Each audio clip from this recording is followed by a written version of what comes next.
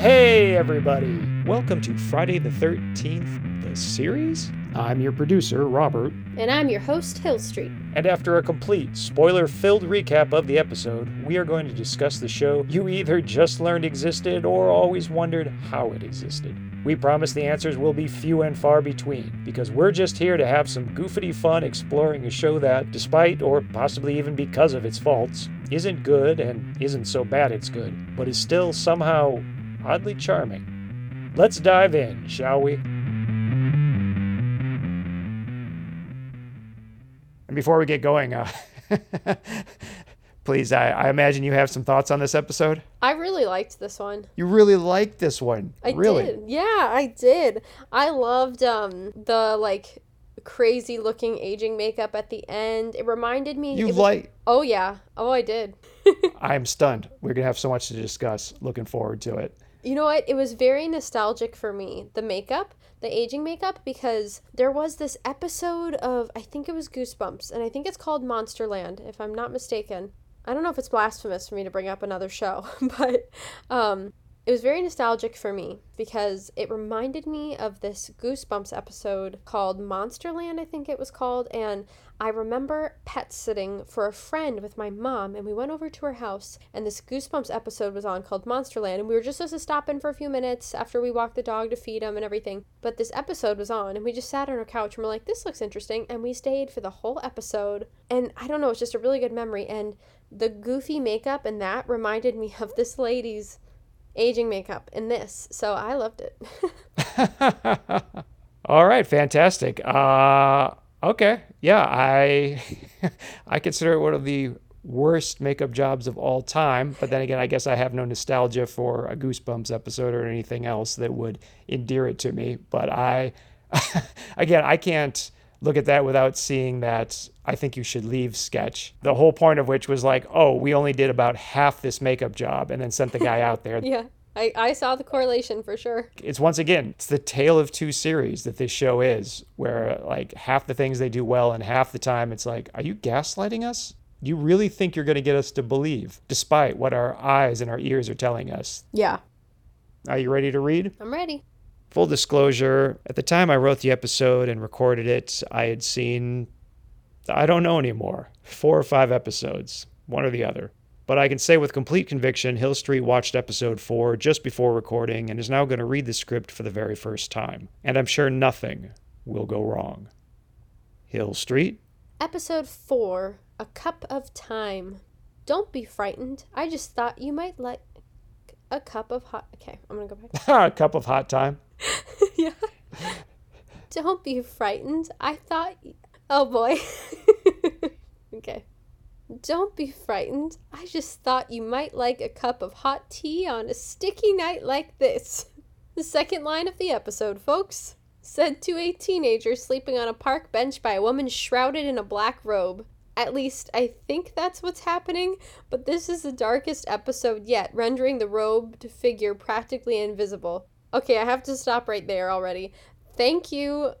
I was like cranking the brightness on my phone up, like squinting, like pulling out binoculars. I was like, what am I looking at? I was so confused. It was so dark. Yeah, no, I swear I thought it was just an off-screen voice when I first started watching, like it was voiceover, like, it's the beginning of the next scene, but they're overlapping the dialogue. Okay, good. I'm glad it wasn't just me. Despite having every rational misgiving, the teen ultimately accepts the ornate cup of tea, and we get stop motion. Awesome! The plant design on the cup of tea comes to life, grows into a substantial vine, and, regrettably, strangles a homeless teen.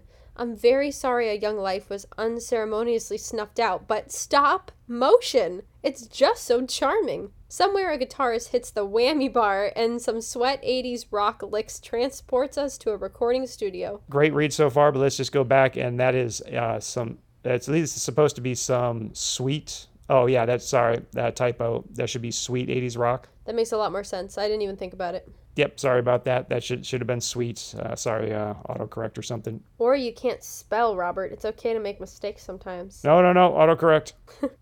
Somewhere, a guitarist hits the whammy bar and some sweet 80s rock licks transport us to a recording studio.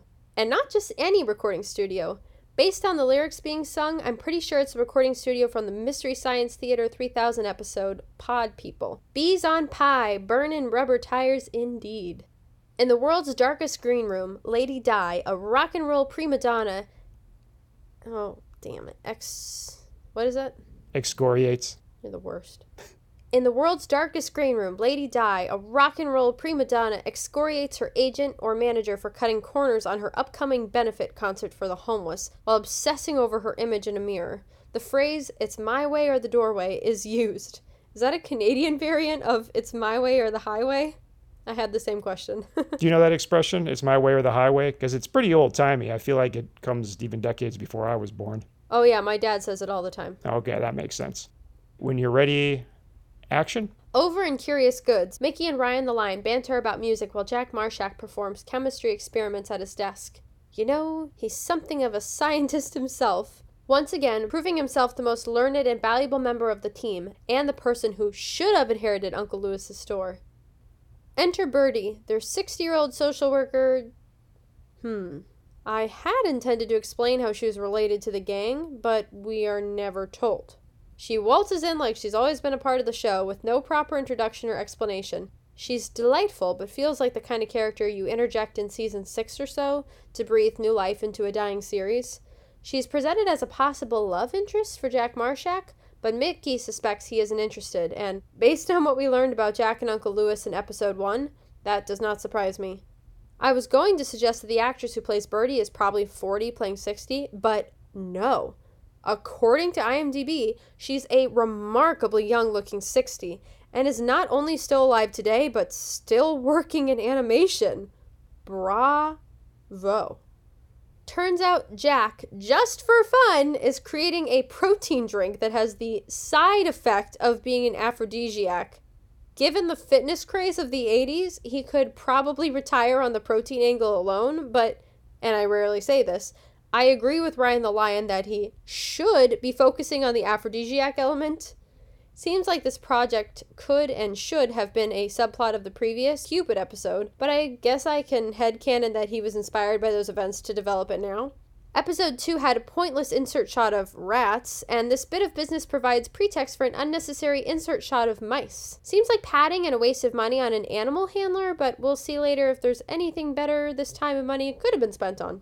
In a surprisingly somber exchange, Birdie reveals she's the social worker of the young girl we saw strangled in the park and has lost sleep over having to identify the body. As they discuss other recent stranglings and the disappearance of an elderly woman, the conversation turns to class inequality as the police aren't motivated to solve the murders. Ryan the Lion proceeds to lean on a counter, which leaves him mostly obscured by an old cash register and is a choice the director should have discouraged. I'm so sorry. I know you're angry about that, but hey, I calls him like I sees him. Making good on their promise to Birdie to talk to the police, Mickey and Ryan just barge into an autopsy room to confront Lieutenant Fishbein? Fishbein.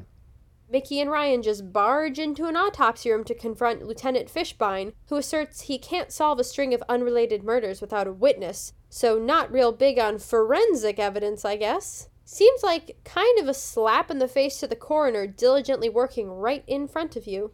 Also, like polygraph tests, eyewitness testimony is now considered one of the worst forms of evidence, but he's a man of his time, so I'll let that slide. I know I shouldn't like this man, but I kinda do, possibly because it doesn't feel like he'd be out of place on an episode of Homicide: Life on the Street. I could definitely see this man giving Detective Munch a hard time about his conspiracy theories. I have to say, I liked him too. Also, I appreciated that he was one of the only characters ever to call them out on their shit, because they always do ridiculous stuff and people kind of let them get away with it, but he was like, what the hell are you doing? But anyway, I'm sure we'll get to that. Yeah, he's not a bad guy, right? I mean, he kind of seems like the stick in the mud, stuffed shirt dean that you shouldn't like, but like he's just doing his job. And yeah, he calls out our heroes for, I don't know, waltzing casually into the middle of an autopsy, not even trying to pass themselves off as officials or, not wearing any costume, no fake badges. Mickey's casual, Ryan's wearing a t-shirt, but here they go, marching into an autopsy mid-vivisection.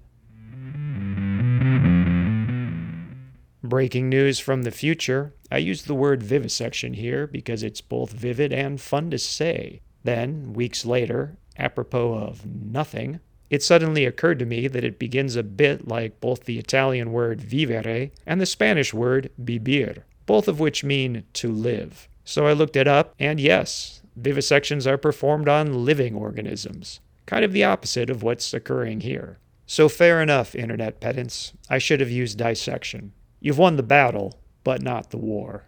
We now return you to your regularly scheduled podcast, already in progress. Oh, I thoroughly enjoyed it. It might have been my favorite scene. They do ridiculous stuff all the time where they go places where they don't belong and they often don't get called on it. And they just walk into an autopsy room and go at the cop like, hey, have you noticed there's been a lot of murders in that park recently? And he was like, yeah, kind of my job. Who the hell are you? And they're like, we're just concerned citizens or whatever the hell they said.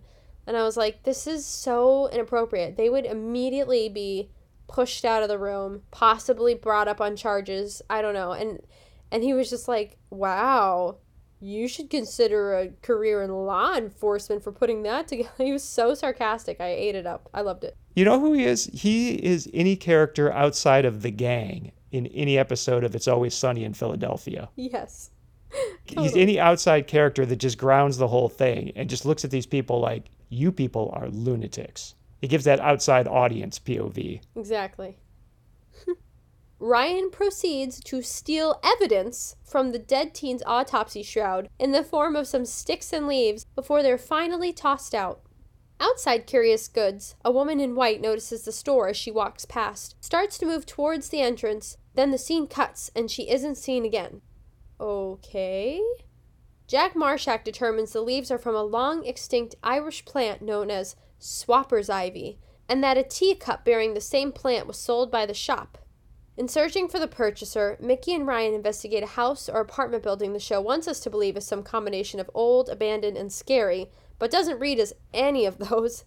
Okay, I gotta say, I had the exact same thought. They kept being like, this place is horrible. And I was like, it looks fine. I don't know what you're talking about. Yeah, it doesn't even look like a slum. Like, it doesn't even look like a crack house or something. It just looks like a building. I know, I was so confused. I was like, again, I gotta turn the gain up on my phone here and see what they're looking at, but it looked totally normal to me. The show you have to watch with a boosted gain of 50. Oh, the show that requires its own television settings. I love it. Case in point, they have a flashlight they do use, but for no purpose, as the building has functioning lights.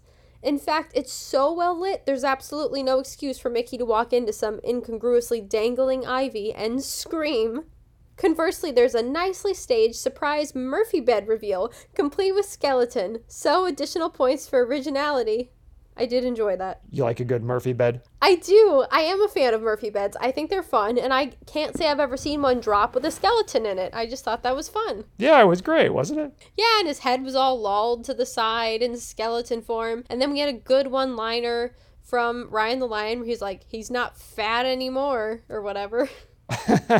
Zing. Oh, too soon, Ryan. Too soon. Ryan had a lot of one-liners in this one. Most of them were cringy, but I like that. Yeah, that was a nice moment. Then again, I do have a penchant for Murphy beds in media, so I might be biased. Hey, me too. Murphy bed twins. I admit. Oh wait, okay, I have to tell you something actually about that. When I moved to New York, I was like really young. I was a teenager, and I was purposely trying to pick a small apartment so that I had to get a Murphy bed because I wanted one so badly. And my dad was like very against Murphy beds and was like, "There's no reason to get one here. You don't need it here." And I was like purposely trying to find a small apartment so that my dad felt like I needed one. That's how crazy teenagers are, I guess. We're a trundle bed household, and we always will be. Moment of candor here. If you had proposed a Murphy bed when you moved in here, I would have been totally on board. Man, I missed my chance. It would have been the excuse I was looking for. I was just too nervous to broach the subject myself, but if you had pushed for Murphy beds, we totally would have Murphy beds in here today. It would have been so awesome. I admit, I failed to notice what is likely a leaf or two of swapper's ivy around the skeleton's neck on the first viewing, but I don't really feel bad about it given that the stop-motion ivy resets after each kill, much like 2 of our 3 previous haunted antiques, thus eliminating all evidence of the crime. But wait, Come to think of it, that isn't true because Ryan stole some from the corpse of the first victim. So it resets, sort of. I guess that means the Ivy Mickey just walked into is also supposed to be left over from the teacup. So nice foreshadowing, show, but I'm really getting some mixed messages here. Regardless, I think we're meant to assume the purchaser of the teacup was the first victim of Old Lady Di. Old Lady Di? Yeah, I think we all suspected her from the moment we met her, and I'm only revealing this a scene or two before the show does. Lady Di was recently an old lady who got her hands on the teacup and started killing with it to become young again. Back to the scene. Did she know she was going to kill her brother, or was it an accident that resulted in her learning of the teacup's power? The latter option seems more likely, but why did she offer him something to drink in his home with his teacup? Shouldn't it have been the other way around? This is so, random and not important, but before I saw Lady Di spelled out, I thought it was short for, Lady Diana. I didn't realize it was D-I-E, which is, a hardcore rock name, I guess, but...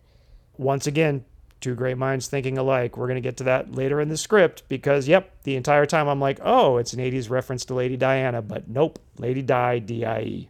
Yeah, that's a hard name. That's funny that you had the same thought. When I saw it spelled out, I was like, and then he draws a poster of her and made her look scary, and I was like, oh, he's doing a pun, Lady Di. That's funny. And then I was like, oh no, that's actually her name. Anyway. Yeah, it took me a while to realize the reason he's doing it is aging her up, basically. That's why he's redrawing her or drawing on top of her, I guess you'd say. Yeah, I thought he was just making her demonic for some reason. I didn't come off as aging her for me for a minute, but... This show, it works on so many levels.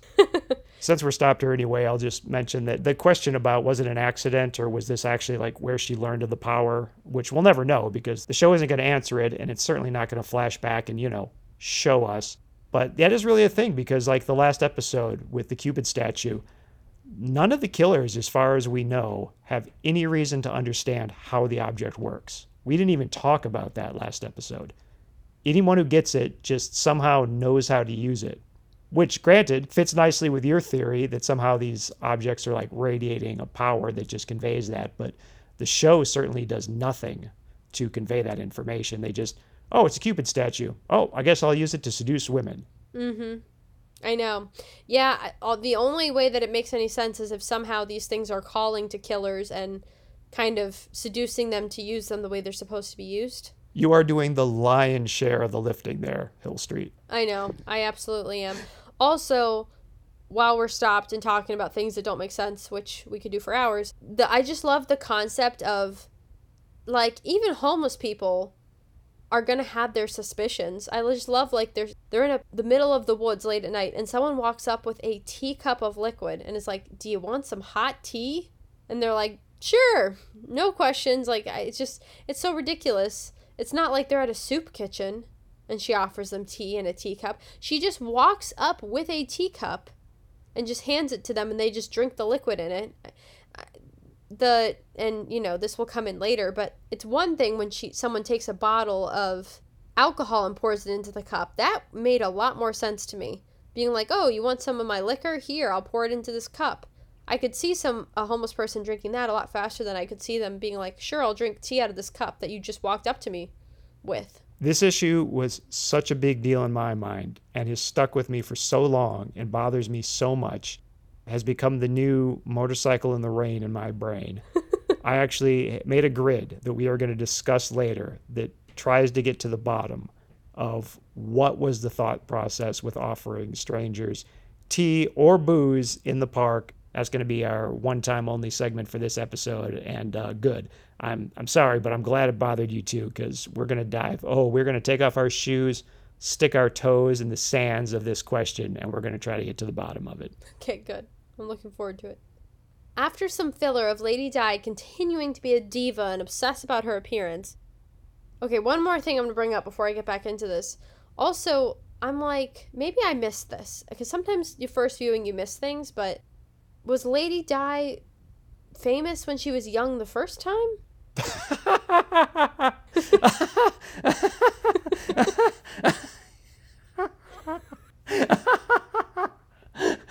Oh boy. Yeah, I've got several pages later dedicated. Okay, I can answer that question definitively, Hill Street, and I do.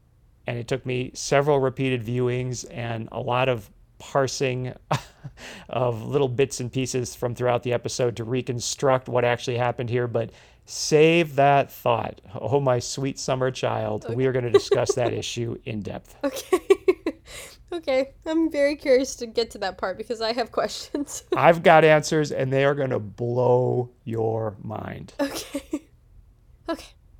After some filler of Lady Di continuing to be a diva and obsess about her appearance, her beleaguered agent or manager discovers a young girl stealing food from the benefit concert's craft services table and actually tells her it's okay. She repays the kindness by stealing his wallet, then running off into the park, where she encounters the hooded figure from the opening offering tea to what's probably supposed to be a drunk, homeless guy on a bench. From this point on, every victim and potential victim is an alcoholic man offered booze in the teacup. It's almost like they filmed the first kill, realized how little sense it made, and course-corrected while in production. Adding some credence to this theory is her line about this night being chilly, which makes so much more sense in the opening as concerns offering a cup of hot tea to a perfect stranger. Did I just claim something about any of this makes sense? As nothing is done to disguise the hooded figure's voice, we can be fairly certain at this point it's Lady Di. Although the hooded figure killed a teen girl earlier, this new homeless girl must be just a little too young to qualify, because the figure won't give her any tea when she asks for it. I brought this up during episode 1, but why do writers think children like tea so much? Instead, the figure gives the girl a bracelet and off she goes. Pro tip, don't hand out souvenirs when committing murder. Yeah, it's when the girl walked up and asked for tea, I got very curious. I was like, oh, are we going there? This is dark. Is she gonna kill this little girl? And then she was like, no, this is for adults only. Beat it, kid. And the girl was like, but I want it. And then she gave her the bracelet. I was like, interesting. So this lady has no soul and kills people to stay young, but she draws the line at, 10 and below? I'm curious. Where she says, no, too far. Yeah, did she not have any money on her? Like, oh, take this bracelet, something that can definitively connect me to the crime, but not, $5. Yeah, very weird. Also, I admit I'm not great with ages, but did you think that this girl was much younger than the teen in the park at the beginning? Beginning super dark, but I would say the girl at the beginning was probably somewhere between 14 to 16. And I would say this girl looked like she was 9 or 10. Yeah, okay, that's about what I would have estimated. So, yeah, I guess that's enough to make a difference. I thought the teen at the beginning is like the darkest part of this whole episode, given the age. Yeah, and it was also like the most graphic murder probably too. Yeah, exactly, which again, hence my grid that we'll get to later. Okay. Just one quick aside. Did you find it kind of an interesting little moment when the agent or manager catches this girl clearly stealing food from the table and is just kind of cool with it?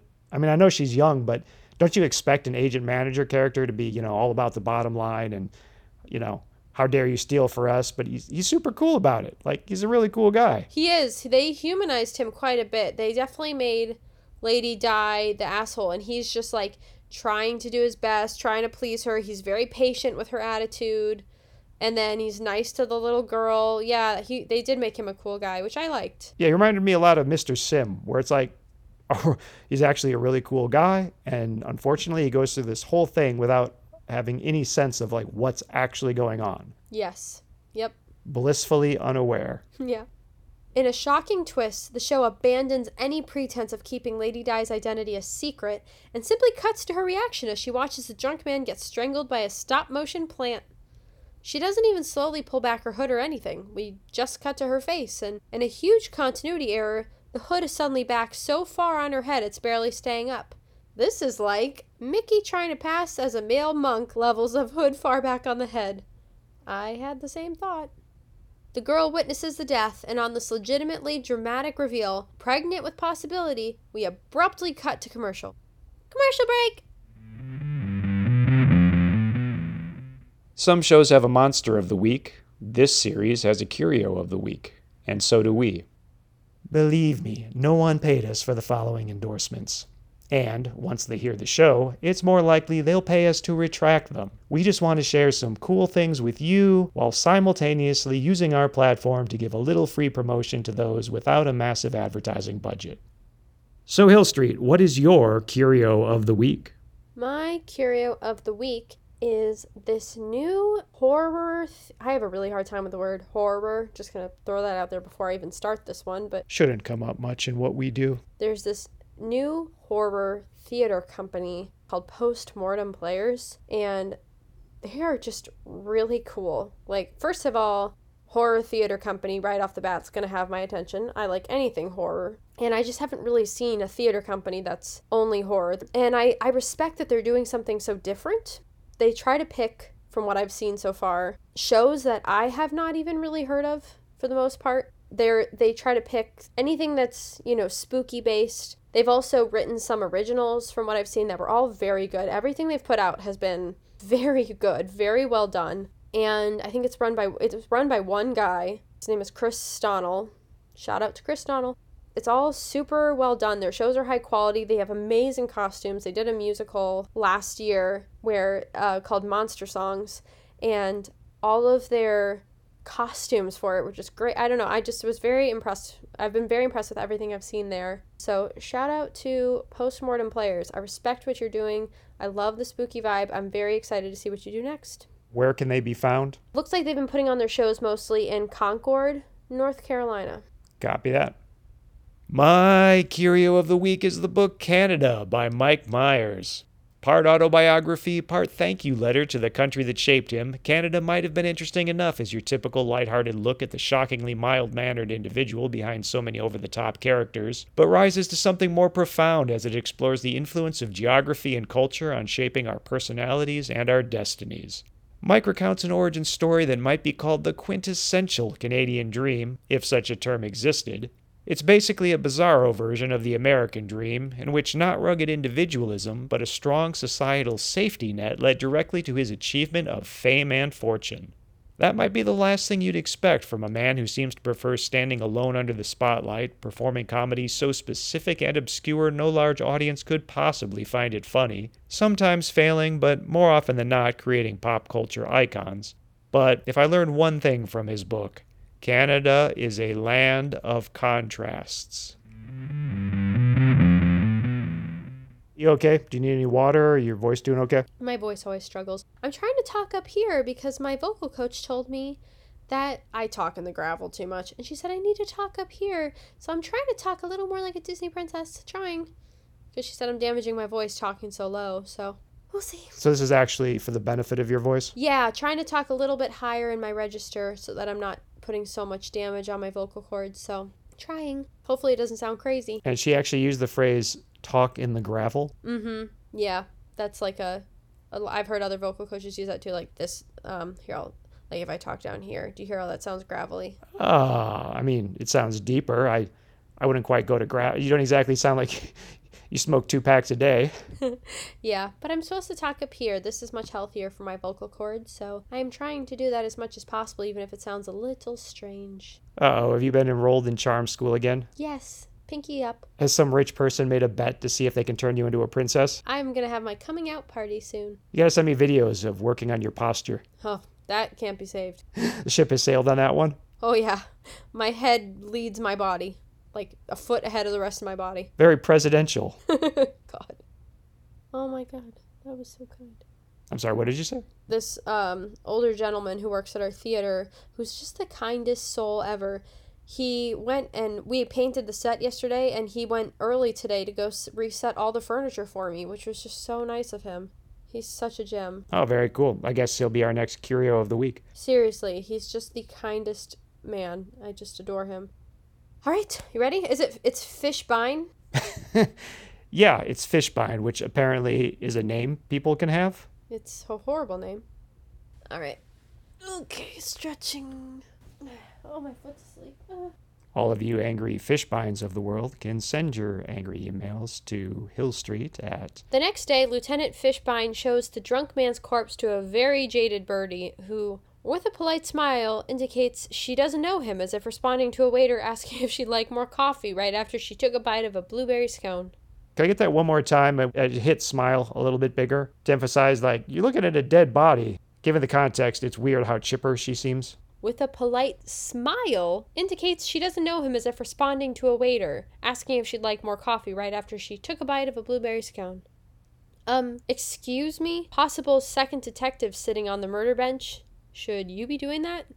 Lounging languidly? Languidly, yes. Should you be doing that? Lounging languidly on the crime scene? I know it helps you see the crime through the killer's eyes, but still. The homeless girl from the previous scene shows up at the crime scene to beg food. Beg for food, I assume? I was fine with beg food. Okay. But you can add a 4. Yeah, sure. You can make it 4.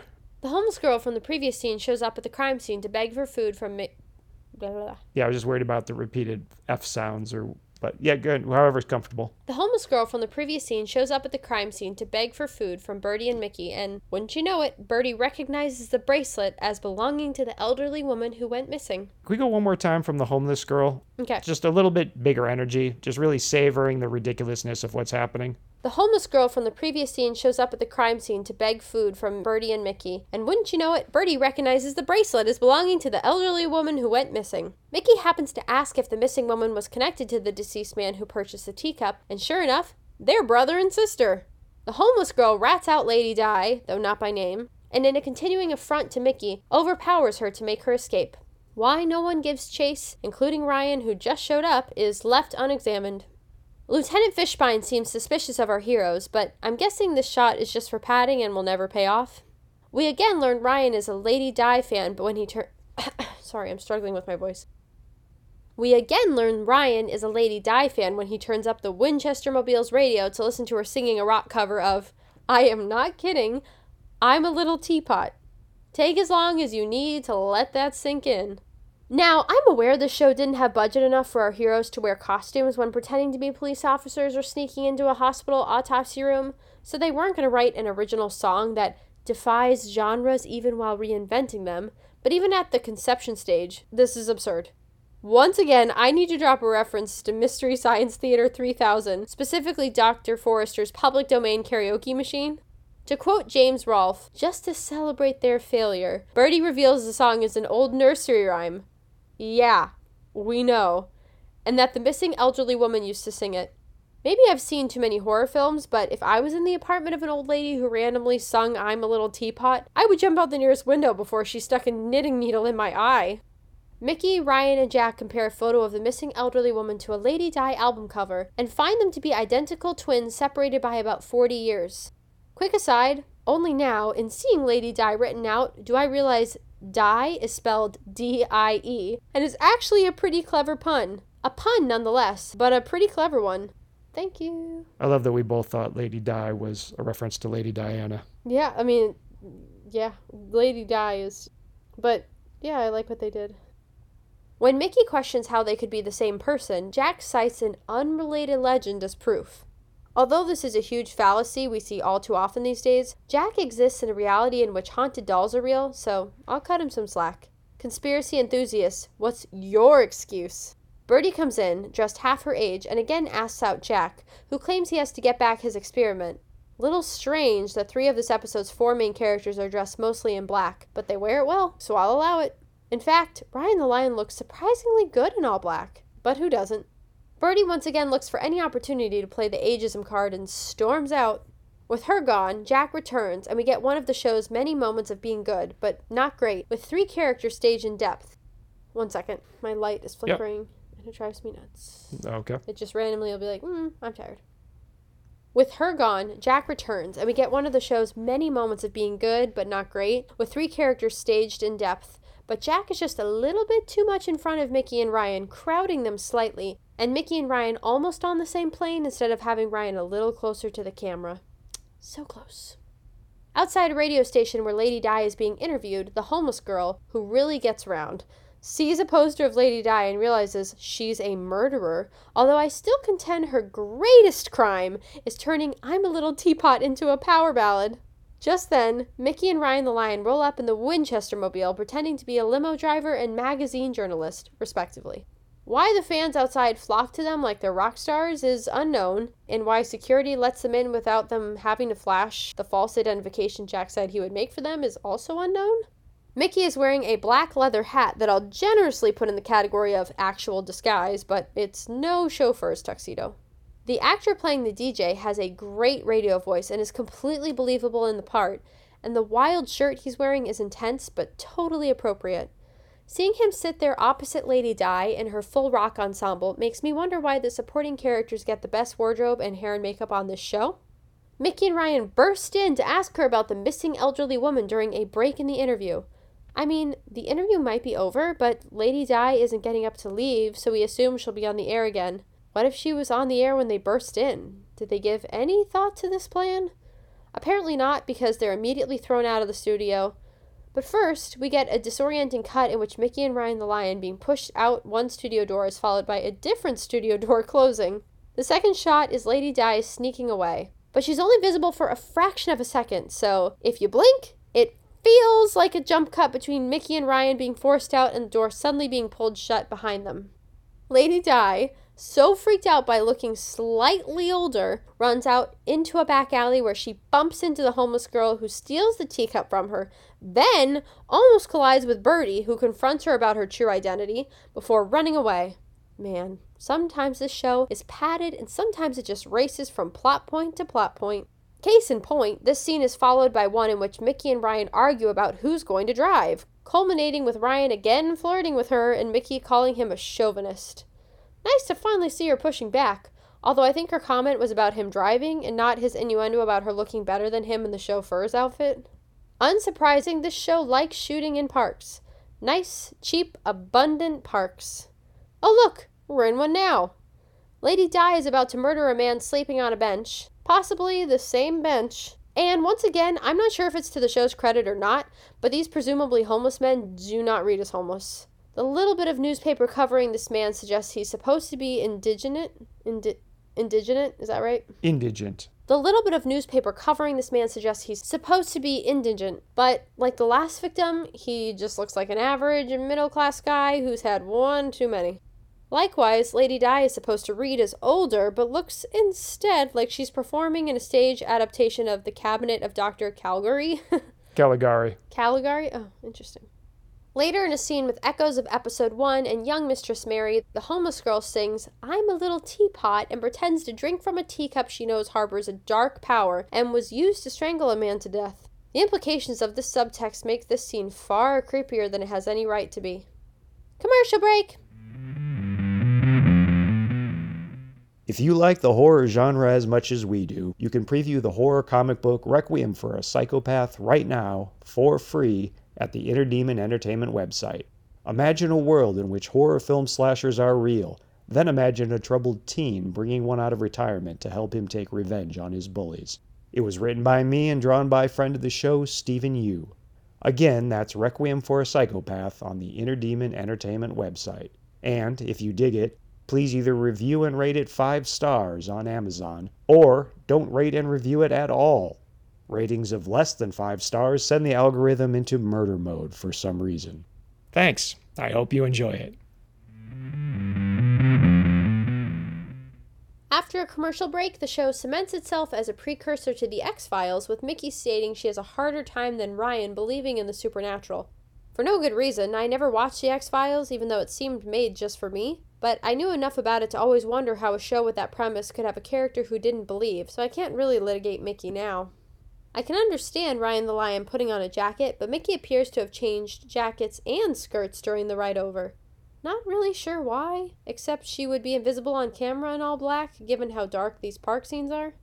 I could be wrong, as it wasn't until I scrubbed through the episode at 2 times the normal playback speed, but I think I heard a subtle riff on "I'm a Little Teapot" woven into the musical score of this park scene. Yes, you did, because I noticed it too, and I was like, man, they are pushing this song. I will admit that I did not catch it the first time, not the second time, probably not the third or fourth, but one of the many, many times I was scrubbing back through the episode looking for something specific. It was only when I was scrubbing through it like 2 times normal speed and it played a little bit faster that I'm like, hey, wait a minute. Yeah, that's funny. Maybe it's because I play piano or something, but when I was listening, then that park scene, I was like, oh my god, they are still playing this song in the background, just going da da da da da da da. I was like, oh my god. Yeah, and it's not even like it was a song they paid for. Like, it's not like they were getting their money's worth out of it. Yeah, it's not like they wrote it and they were like, we really need to push this original we wrote. Exactly. You are far more musically inclined than I, so I'm not surprised you caught that the first time through, but good. That's another example of us just confirming we're not crazy,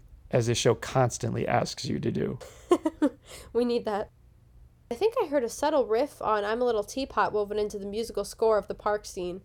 If so, all due credit to the music department for going above and beyond. In a nice misdirect, the show uses first-person point of view for the very first time, making us think Lady Di might be sneaking up on the homeless girl, asleep on a blanket in the woods, only to reveal it's actually Mickey with Ryan right behind her.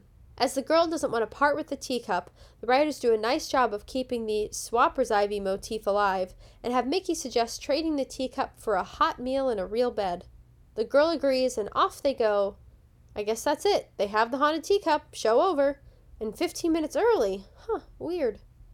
Oh, wait. There's already another POV shot of someone watching them walk off together. This probably should have been more impactful if we hadn't seen Birdie in the park a couple minutes before. I guess technically it's not the first POV because upon watching the opening again, I guess that one kind of starts as POV, but then Lady Di enters the frame, so little bit different thing. And also, I can't really determine what's POV or not because she's so dark in that first scene. Are we just seeing over her shoulder?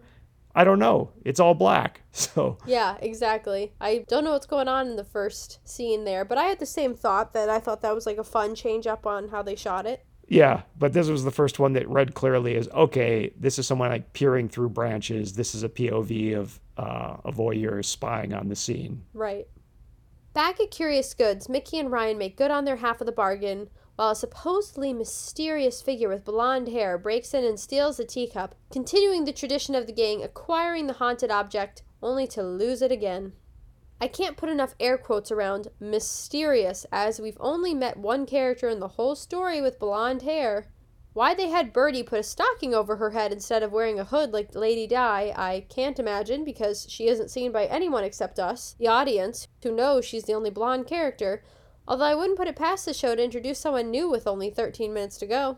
Much like that motorcycle in episode 1, I'm not sure why Ryan the Lion trips at the base of the stairs, only to get back up and proclaim he's fine, as it makes zero functional difference and he lands off screen so we don't even see it.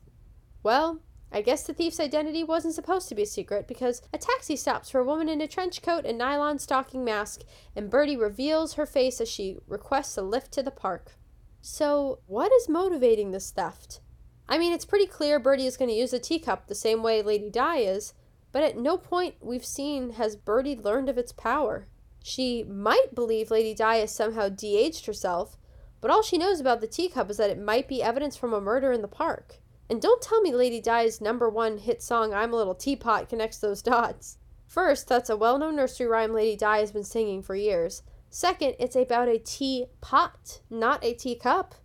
Does Birdie know Curious Goods contains haunted antiques? Maybe. It's possible. But we don't know. Who is this woman, and what is her connection to our cast? Would love to know, show. Feel free to share. Were you as bothered by that as I was? Yes. Yeah, this whole Birdie storyline is just very confusing, especially at this point where she takes the cup. I'm like, what? Why? Like, did it have that feeling when she just bursts into the room and starts talking to them? Did it feel like if you've ever been, like, hanging out with some good friends and then, like, maybe it's someone's apartment and then a neighbor just walks in and it's like everyone else knows them and you're just like, cool, who are you? Yes, exactly. Yeah, that, and also just the stupidity of Ryan getting the cup back and just putting it in the most accessible place to steal it. Second you get home, he puts it on a table in front of the window you break into. I'm like, come on, you guys have to secure this stuff. You know better. It's silly at this point. The show could do a better job of not making them act like complete idiots. Yeah, if only you had an entire vault. Yeah, exactly. Like, come on. It's stupid. In a surprisingly tender scene in which the homeless girl, whose name we learn is Kristen, asks Mickey if the stolen teacup means she can't live at Curious Goods, we learn the show does two things well: practical stunts and casting child actors. Like Sarah Polley, this little girl is really good, and honestly, I wouldn't mind if she became a regular addition to the show, but Mickey gently assures both her and us that isn't going to happen. Birdie finds a drunk transient in the park who looks like he's going to eat her. It's at this moment I realize what a huge risk these women are taking, engaging drunks in a park at night, alone, with nothing for protection save a demonic teacup. They're still murderers, but given the huge risk they're taking, I almost respect their ambition. Birdie has the good sense to offer the man a nightcap instead of tea. Finally! It only took 3 tries, show, but you finally achieved a plausible interaction. Commercial break! Welcome to Crystal Ball, the segment where we gaze into the future and let time make fools of us all. I have a crystal ball question for you. Oh, okay. Please. For the past 3 episodes, they've been teasing this bizarre dynamic between Ryan the Lion and Mickey. Her name trips me up because I think of it as a male name for some reason, so every time I'm like, wait, is that her name? Yeah, that's her name. They've been teasing the dynamic between Ryan the Lion and Mickey. That he kind of flirts with her, and she says no, but she usually says it in kind of a flirty way now. Like at the end of last episode, he said, "Do you want to go to dinner?" and got all up in her face, and she's like, "In your dreams." But she like pats his face in kind of a flirty way. Do you think that they're ever going to have her give in to him at some point, or do you think they're just going to forever have this weird dynamic between them, or do you think something will ever actually happen? I don't think they're ever actually going to get together, but oddly enough, I don't think they're going to get together because they're cousins. I think they're not going to get together because kind of that television trope of you lose all the tension if they get together. I mean, I think they would have to have like thought ahead, planned it out, and then that would be like the last thing that would happen, you know, in the very end of the last season. And the impression I get with this is it's just that they were more churning out scripts by the book as quickly as they can. So for that reason, I don't think they're going to get together. How about you? You know, I actually completely agree. Like, once again, we're back on the same page. I don't think they're going to do it, but again, not because they're cousins. I don't think the show's afraid of that at all. I think they've shown that quite clearly. It's not like it's subtle.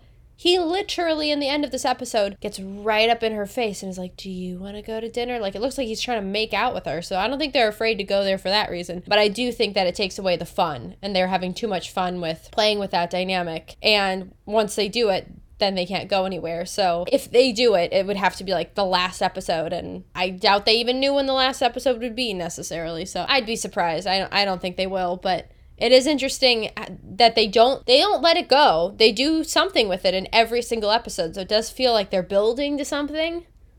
So it does cross my mind, like, are they actually going to do this? But I'd be very surprised because I think it takes away the fun that the writers are having with it. I still remember just how surprised you were when you read my script and we got to that home stretch part about him asking her on a date, and you were like, "Really? We're actually escalating this thing?" Yeah, that's what's so strange about it is, like, in the first episode, we talked about it and it was like, oh, this is kind of a weird, kind of silly thing, but whatever. But now I'm like, oh, they're not letting this go. This is like, they make sure to put it in every episode and hit on it, so it does feel like it's going somewhere. It's really, really odd. And she wasn't like, when he said, "Do you want to go to dinner?" all sexy like, she wasn't like, "Ew, no, you're my cousin, stop." She was like, "In your dreams," and like pet him, and I was like, bleh. I forget, did you watch 30 Rock? Oh, a long time ago, but yeah, I've seen a decent amount of it. Oh yeah, same here. Yeah, there's an episode where Liz is seeing this amazing guy and she's like, "Okay, but you know, the other shoe is going to fall. What's wrong with this? What's wrong with this?" And then they discover that in fact they are distant cousins. One of the jokes is they're trying to figure out like, well, we're pretty distant cousins. We're not like first cousins. Like, how close would we have to be before this is okay? And he says something like fifth and she's like, "None, 0." Like, not cousins at all. Like, that's funny. I guess the commercial break gave Birdie time to reconsider, because she takes back the teacup at the last minute and just gives the wino the bottle of booze. He finally speaks, lessening the creep factor somewhat, but the editor again cuts to a close-up in which it looks like he's debating if roasting or braising would be the best way to prepare her. In a shocking bit of continuity, Jack actually fixes the broken window while discussing with Mickey and Ryan whether it was Birdie or an old version of Lady Di who stole the cup. They land on an old Lady Di. In an even more shocking bit of continuity, Birdie spent all night talking to the wino and is still there come morning. It's total padding that showcases a terrible drunk performance from the actor playing the alcoholic, and the shadow of someone moving off camera flickers across the lower left corner of the screen. So if ever a scene could have been cut to make the story stronger, this is it. On her way home, Birdie is stalked by Lady Di, who is so old it's both ridiculous and terrifying. If you want to know what she looks like, watch the prank show sketch from I Think You Should Leave. To try to convey the makeup effect in words, all I can say is unfinished. Birdie phones Ryan and confesses she has something to return, pretty much making the previous scene at Curious Goods completely pointless, except for learning how the window was fixed. The gang rolls up to find Birdie gone, and on the way, Lieutenant Fishbein, probably on stakeout in the park, sees them and follows. Hard cut to Ancient Lady Di chasing Birdie through the woods. Wow, that escalated quickly. I know Birdie is no spring chicken, but it seems like she's far and away the younger, stronger contender in this fight. But I guess Lady Di just wants it more. The sad truth is, shooting this at night would have hidden the poor makeup better, been more tense, and prevented the whole thing from being just laughable. Well, laughable until Birdie is bludgeoned to death. Mickey and Ryan pass a perfectly normal playground that proves not all Canadian playgrounds look like something out of a Ringling Brothers fever dream. Hashtag not all Canadian playgrounds. Oddly, it sure looks like they're wearing the same clothes as yesterday. Even if they only changed clothes in the Winchester Mobile, they were just in the Winchester Mobile, so no excuse. As soon as they find Birdie's body, Lieutenant Fishbein shows up and puts them under arrest for her murder. Hey, guy, you were hot on their trail, so if they committed murder while you were actively pursuing them, don't look so smug. But wait! Continuing the show's tradition of characters seeming dead, only to be later revealed alive, Lieutenant Fishbein assures us she isn't dead. Wow, could have fooled me. I don't blame Mickey and Ryan for trying to pin the attack on Lady Di, but they have to know how insane that sounds.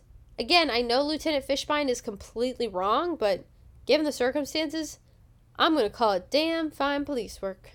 But have no fear, my man Jack Marshak is observing from above, like a geriatric Rambo. Knowing Lady Di is still around, he puts himself out there as bait.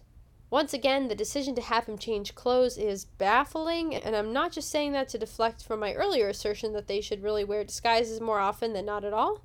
I assume the jacket he donned is meant to make him look more homeless, which it doesn't, but the addition of the wig can only be to momentarily fool us, the audience, as Lady Di has never seen him.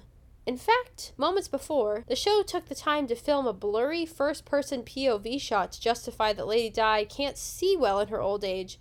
That also is completely pointless. I had a thought about the wig thing. I was thinking that maybe she tries to go for slightly younger people because she's basically zapping their youth. So I was like, maybe he wanted to look younger? I don't know. Oh, interesting. Okay. Yeah, I mean, well, again, the grid, Hill Street, the grid that we'll get to soon. But other than that teen the first time out, I think everyone else has been like, well, at least I thought about roughly middle-aged men. Yeah, I know. I don't know. I mean, they didn't really go into it, so... It'll absolutely drive you insane trying to piece together a rhyme or a reason. I feel like they were... No, actually, I take that back. They were not trying to work anything out. But my mind just wants to connect dots. It wants to see patterns where there are none, and It drives me mad. Yeah, I don't know. I'm sure I'm trying to give them an excuse where there isn't one, but I wondered if how old the person was made a difference, because you would think the younger they are, the more vitality she gets from them, but who knows? I love your logic, and we're going to discuss that when we get to the chart. Absolutely keep that theory on the back burner. Yeah, I'm just not sure, unfortunately, that it'll pan out under the harsh scrutiny of daylight, the brutal reality of reason. Okay. But yeah, there's the total irony that of all the times Mickey and Ryan show up in jeans and a t-shirt, Jack actually wears a disguise for this one when he doesn't have to. Yep. Mickey and Ryan show up in jeans and a t-shirt saying, oh yeah, we're cops, whereas Jack actually dons like a full disguise when there was no reason to do so. It's a little odd Lady Di's hand doesn't tremble when she gives Jack the teacup, given how badly her head does, but I guess the actress is worried about spilling. When Jack runs off with the teacup, Lady Di drops to her knees in defeat the way no elderly person could. I was going to skip over the scene before this, in which Lady Di called her agent just to assure him the benefit... I was going to completely skip over the scene before this, in which Lady Di called her agent just to assure him the benefit concert is still on, as it was complete padding, but now I think I'll bring it up for that very reason. Some crazy-ass stuff happens between Jack retrieving the teacup and the next scene, but it all happens off-screen, which is buck wild given the amount of padding in this episode. I can only assume they couldn't afford to shoot in a police station and or hospital, so they just plumb skipped over how Mickey and Ryan got away from the cops and why elderly, concussed Birdie was allowed to leave the hospital and have them just show up at the benefit concert. Thinking Lady Di still has the teacup, Mickey, Ryan, and Birdie plan to steal it the moment she goes on stage. Well, points for keep it simple, stupid. Fortunately, Jack happens to show up for reasons unknown and completely squashes that terrible plan. Ryan's line is difficult to hear, but I think he actually scolds Jack for not getting the cup sooner. I don't know. None of this makes sense. It don't matter. Love it. It don't matter. It don't matter. None of this matters. Lady Di's agent or manager shows up just to open her trailer door so she can be revealed impersonating the Crypt Keeper before face planting at their feet. They clearly saved their makeup budget for these final moments because her oldest form looks worlds better than her penultimate form. The reaction shots of the others strike a real chord with me because I frequently wear the same expressions while watching this show. Unfortunately, despite again being staged in depth, they're also once again so overlapped they look like a Byzantine? Byzantine, yeah. Unfortunately, despite again being staged in depth, they're also once again so overlapped they look like a Byzantine depiction of Catholic saints. Commercial break? All right, Hill Street, are you ready for our new, possibly recurring segment? Everyone's favorite game, Guess the Lyrics? Yes, I'm ready. Early in this episode, we hear a song other than the I'm a Little Teapot power ballad that's going to form the foundation of this episode's musical score. We get one other song from Lady Di in this episode, and I think I've figured out most of the lyrics, but I want to hear your take on it. So what I'm going to do now is I'm going to go ahead and play it. You're going to listen, and then I want you to walk me through what you think the lyrics are, okay? And then we'll compare notes. Copy that. I'm not going to risk actually playing the episode on the podcast, so that will be edited out. But you can find these episodes in their entirety for free on YouTube, so I encourage you to do so. This particular song starts at about 2:30 into episode 4, A Cup of Time. You ready, Hill Street? Here we go. What are you getting out of that? It's definitely something about... Nope, I already lost it. Hold on. Let's just do it line by line. Listen to just the first line, stop, take a beat for editing purposes, and then tell me what you think it says. The fire of you still burns deep in the night. Yep, that's exactly what I have. Okay, next line. But that took 3 listens. So that was... And the wolves of desire... Hold on, I need to listen again because it just makes no sense. So my brain can't comprehend it. And the wolves of desire are glimmering higher. Okay. Do me a favor. We diverge on this one. So take one more listen. You know, sort of, is that your final answer kind of a situation here?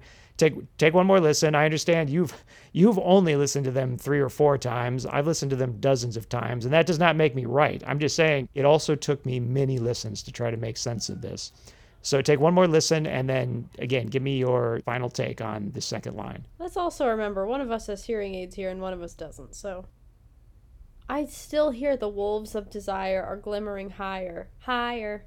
Okay, I like where your head's at. I landed on, and the moons of desire, they're burning higher. Okay, let me try to hear that. Hold on. But I do kind of hear the wolves thing, and I definitely like the glittering. I like where yours at. I actually like yours more, but that's what I heard when I did this. Glimmering instead of glittering, but let's see.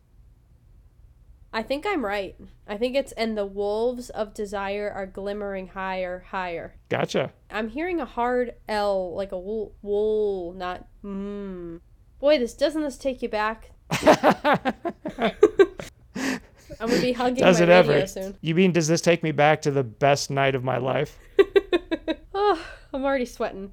Gives me anxiety. But yeah, I'm hearing an L sound there, and I'm glimmering. It's not burning. It's glimmering. I am sure. I'm going back. Hold on.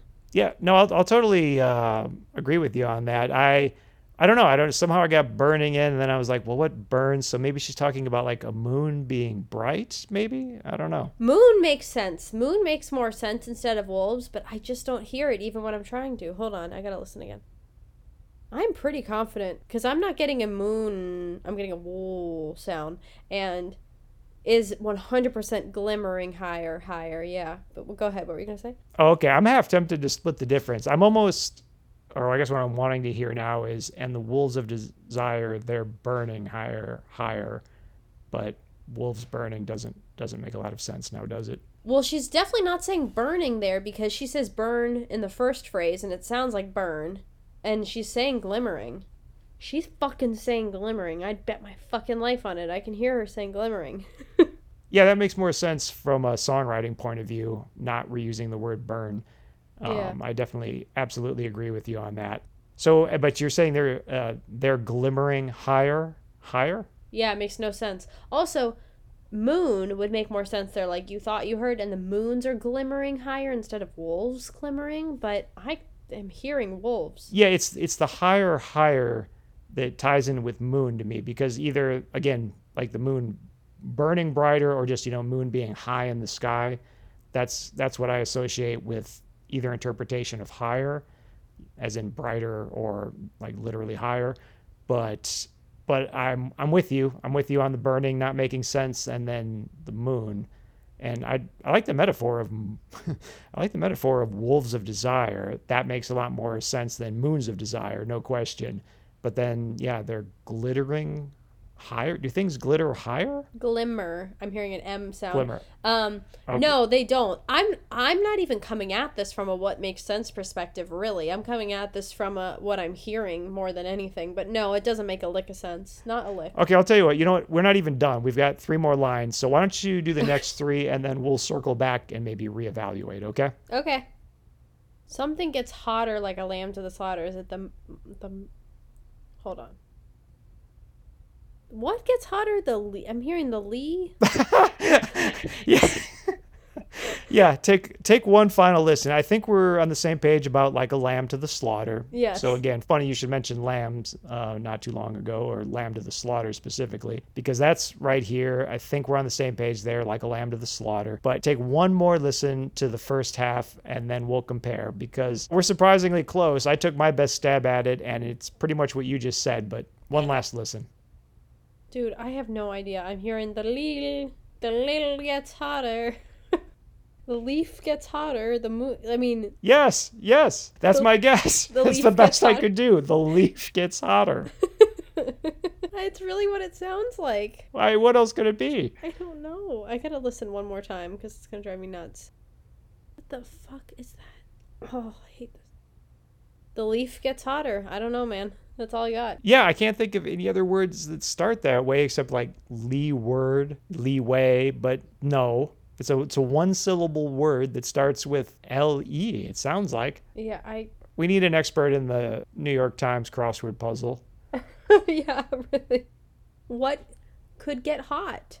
That starts with the Lee. We're definitely both hearing L-E, right? It's not B. Not that would make any more sense. No. And I was like, am I hearing moon? Why do we think everything's moon? The moon gets hotter. So we agree, like a lamb to the slaughter, the something gets hotter, you're going to burn, and that's when Mickey turns off the radio. Yep. So now, knowing what we don't know, does that give us any information to go back and reevaluate what word might have come earlier, like wolf versus moon, or burning versus glimmering? Let's see.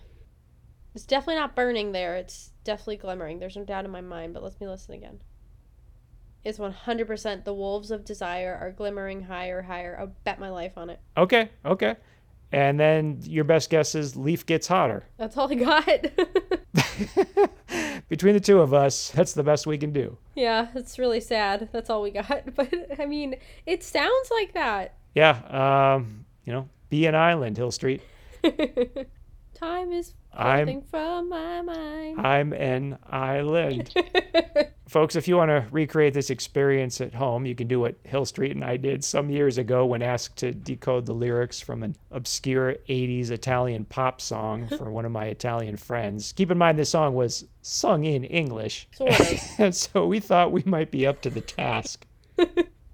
I think all we did was make things worse. What, did we spend an hour on that, driving ourselves to the brink of madness, trying to decipher those lyrics? I would say at least 2 or 3 hours. I mean, that went on and on. I mean, that was That was one of the craziest nights of my life. I still wake up in a cold sweat some nights. No, it's got to be I'm an island. Yeah, we broke out into fights, rages, tears. We would recreate it for you here, but since we can't play the song anyway, just go find Play Your Game by one Dave Force and knock yourselves out, but you can't unhear it. So remember, when you gaze into the abyss also gazes back. Exactly what he said. Best of luck to you, and we'll see you on the other side.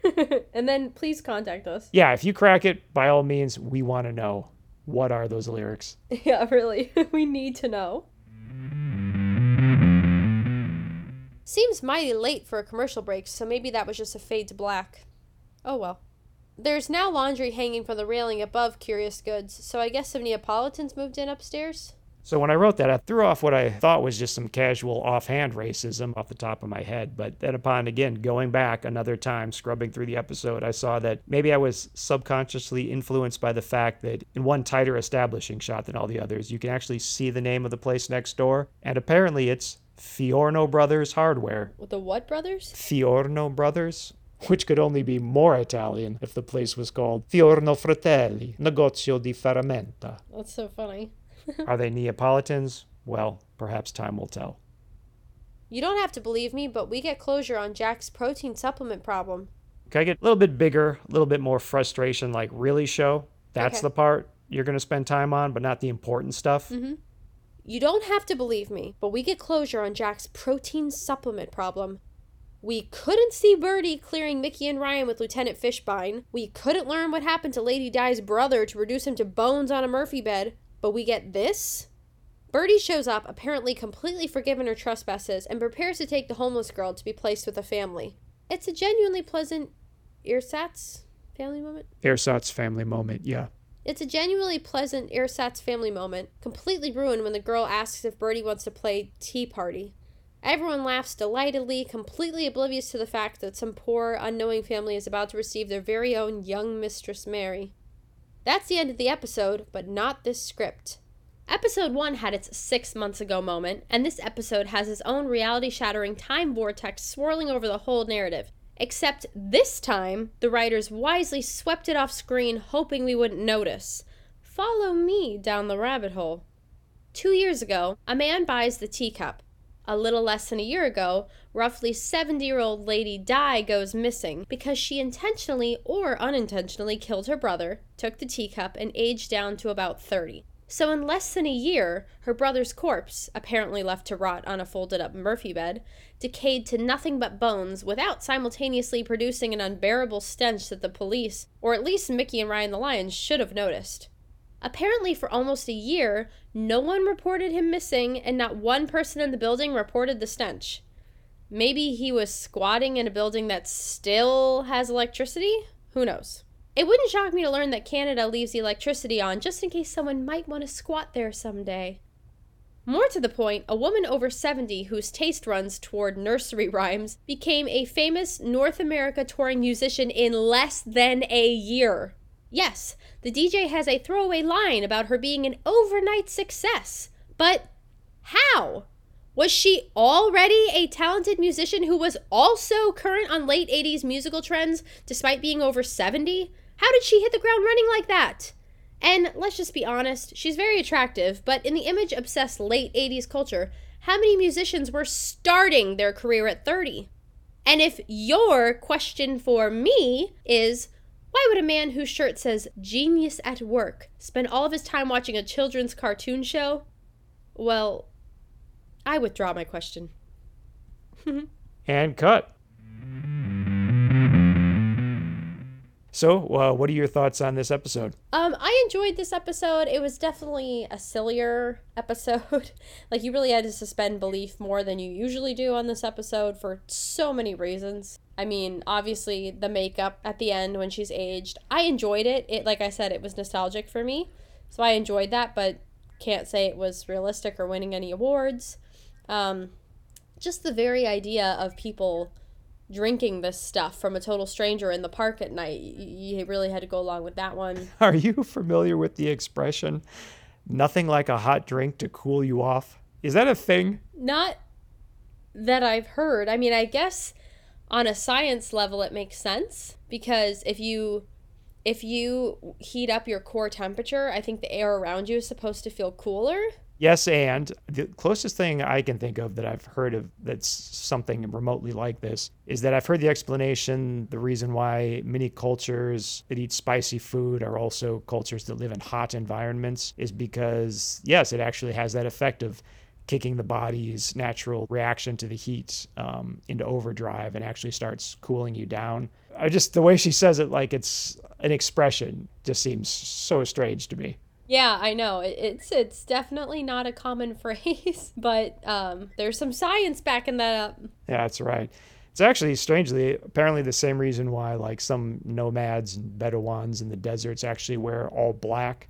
If you've ever seen that, like you see the people in white and you're like, oh, that makes sense. It's reflecting the sun. But the ones in black, apparently, it actually creates heat. But what that does is it causes airflow that comes in through the bottom of their garments and then passes over you and then escapes through the top. So that cooling actually results in the same overall body temperature as the people that are wearing all white and just reflecting the sun. Interesting. Don't say we never taught you anything on this podcast, okay? These are some facts we're throwing at you. That's right. So we pivot, Hill Street. We pivot. We're primarily a Friday the 13th, the series review show, but we're going to pivot to world knowledge and general esoterica. Yeah, we're also fans of Bill Nye here, okay? Darn right. So yeah, sorry, last thought on this whole hot tea thing. To better understand what was going on, and I think I actually made a little bit of progress. You're not going to believe this, but I actually made a grid. Help me try to make sense of this. First instance, it's hot, it's night. The individual is sober, it's a teen girl, and it's tea. Second time, it's cold, it's night. The individual is drunk, it's an adult man, and it's tea again. Third time, it's cold, at least I presume it's cold because they're wearing jackets. It's night. Individual status is unknown because Lady Di gets interrupted. It's again an adult man. And again, we don't actually know because she had to abort the mission. Probably tea. Fourth time, now this is actually Birdie when she gets her hands on the cup. We don't technically know if it's hot or cold. No real evidence either way. It's night.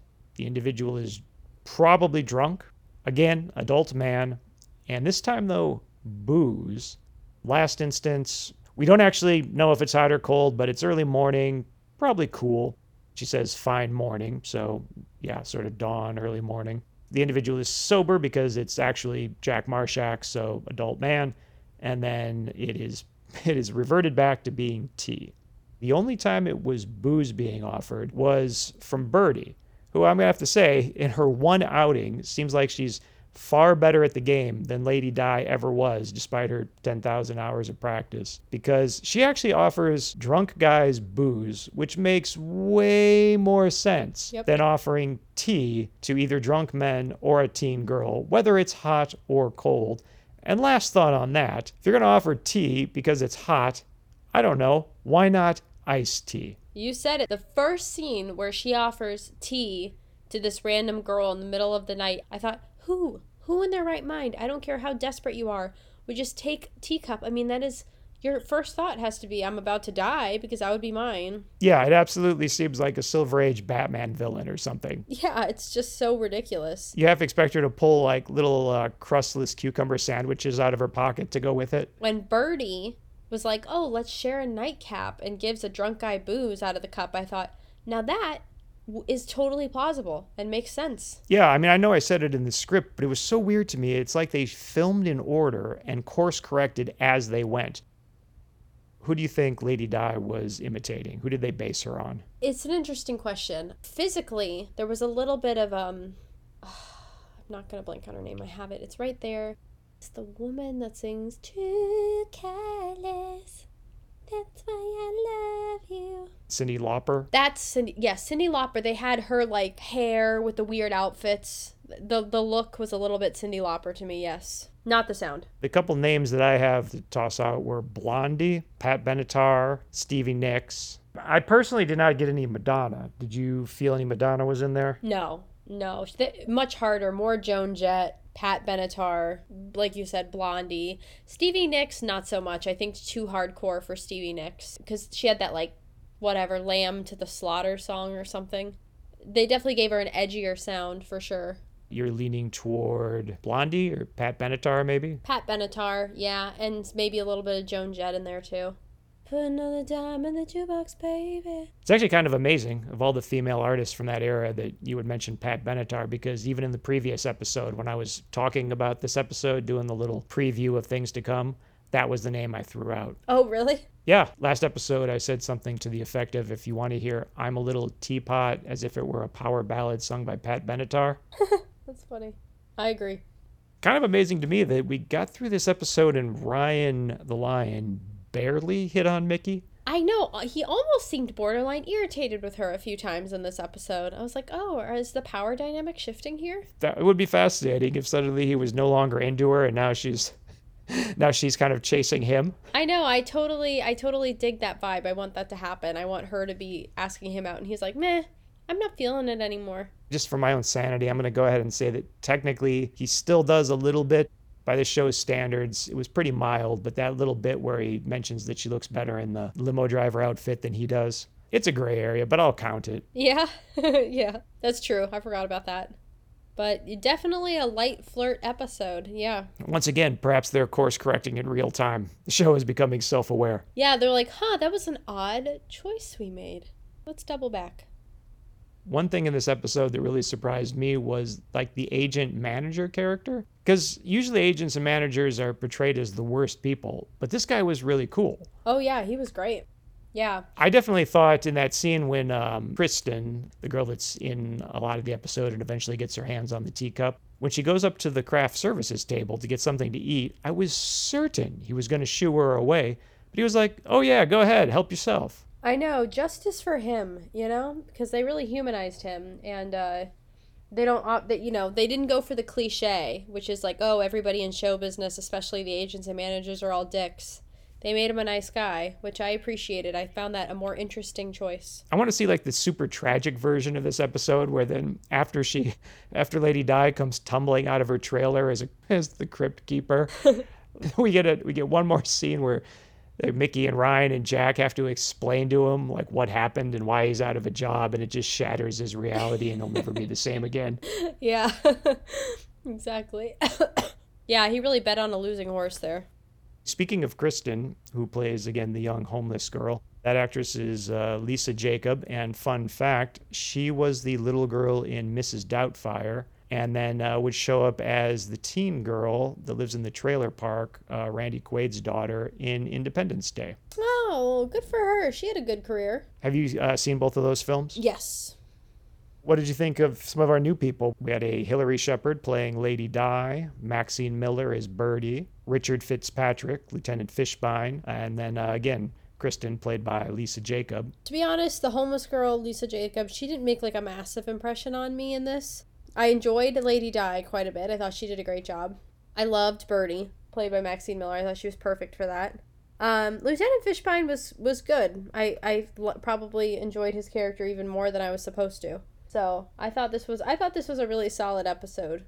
Now knowing that Lisa Jacob went on to do those good roles, I wish she had made more of an impression. But for some reason, I thought she was just.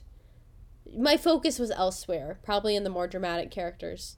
But yeah, I especially loved Birdie. I really, really loved Birdie. I just thought she was... I wasn't sure for a minute there if I trusted her or not, which I think we weren't supposed to be sure, so I thought she did that really well. Yeah, I'm completely with you. Would you say that Maxine Miller as Birdie was your favorite performance of the episode? Yes. I also really enjoyed Lieutenant Fishbein, probably more than I should. But yeah, if I have to give it to someone, I'm giving it to Maxine Miller as Birdie, and good for her. That woman is still working today.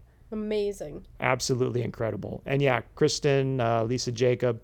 Yeah, not a standout, but I have to say, one thing that continues to amaze me is how good this show is at casting young actors, as in children. I know, that is not an easy thing to do either. It's really not. Yeah, they are consistently really good at it. I guess child actors are Canada's greatest natural resource. What did you think about the drunks? Not bad, I guess. Being drunk is a very hard thing to play. So if someone can do it and not be god-awful, my hat is off. I think the teen girl in the park at the beginning who dies did a good job. But yeah, I was not impressed with really any of the homeless guys. Then again, I've never had to play drunk, so not my area of expertise. For a long time, I thought they basically just cast background. They're just like, this guy looks like he could play the role. Let's just throw him in. Hey, guy, can you do a passable drunk? Okay, yeah, good enough. Get in there. And in some cases, I thought it was almost creepy how long the scene goes on without the drunk person talking. And I'm like, oh, okay, that's the result of not wanting to pay them to have a line. Oh, no, you did eventually let him speak. So I guess that wasn't it. But, or maybe you heard the performance and you're like, okay, let's cut this down to the absolute least number of lines we can possibly have. That's probably true. What did you think of this episode's music? This power ballad of I'm a Little Teacup. That was a freaking weird ass choice. I kind of liked it because it was so weird and interesting, but I just cannot imagine being around like the writer's table or whatever and saying like, hey, what if we do like a powerful rendition of I'm a Little Teapot? Like who pitched that? And everyone else is like, yeah. I just can't imagine that conversation. It was so odd, but it just so works with the spoofiness of the show, which I don't think they meant it to be weird or spoofy or campy, but it is. Yeah, camp is the exact word I was going to use. If it was intentionally trying to be campy, then yeah, you knocked it out of the park. But in all other cases, no, you ran backwards around the bases and then tripped over home. Yeah, exactly. It's so silly. It's so silly that it works, but if it's not supposed to be silly, like, what the fuck were you thinking? Yeah, if it's not supposed to be silly, then whoopsie doodle do, my friend. To quote Todd Barry, you forgot to not do that. You might be excited to learn. Next episode, Hill Street, episode 5, is the Halloween episode. Yay! It is interesting in that it breaks from many of the established conventions so far. It's a real anomaly within the first 5, so I hope you enjoyed it as much as I did. But yeah, it's really interesting and has some of the best stuff the show has had so far. Yay! Oh my god, that's exciting. Cool. So yeah, we will talk next episode. I should probably stop referring to weeks, since at best the show comes out bi-weekly. And even then, we'll fingers crossed that trend continues. So yes, next episode we will get together and watch the Halloween episode. I'm looking forward to it. Yay! Thanks, guys. Bye. Thanks for listening, everyone. We know you have a lot of choices when choosing a Friday the 13th the Series podcast, and we sincerely thank you for choosing ours. Is Jason in the background or something? Do I just need to look harder? Special thanks to Joshua Romeo for original music, and to Stephen Yu for original art. If you want to support our show, you can leave a review and rate us 5 stars on Apple Podcasts. If you want an occasional update on our projects, you can sign up for our newsletter at the Inner Demon Entertainment website. And if you want to follow us on social media, honestly, we don't like social media. We're not good at social media, but links can be found on our website. Next episode is a twofer, a Halloween episode and the return of Uncle Louis Vendredi. Take care until then, and always remember what Carl said to Frylock. It don't matter. None of this matters. Good night, everybody.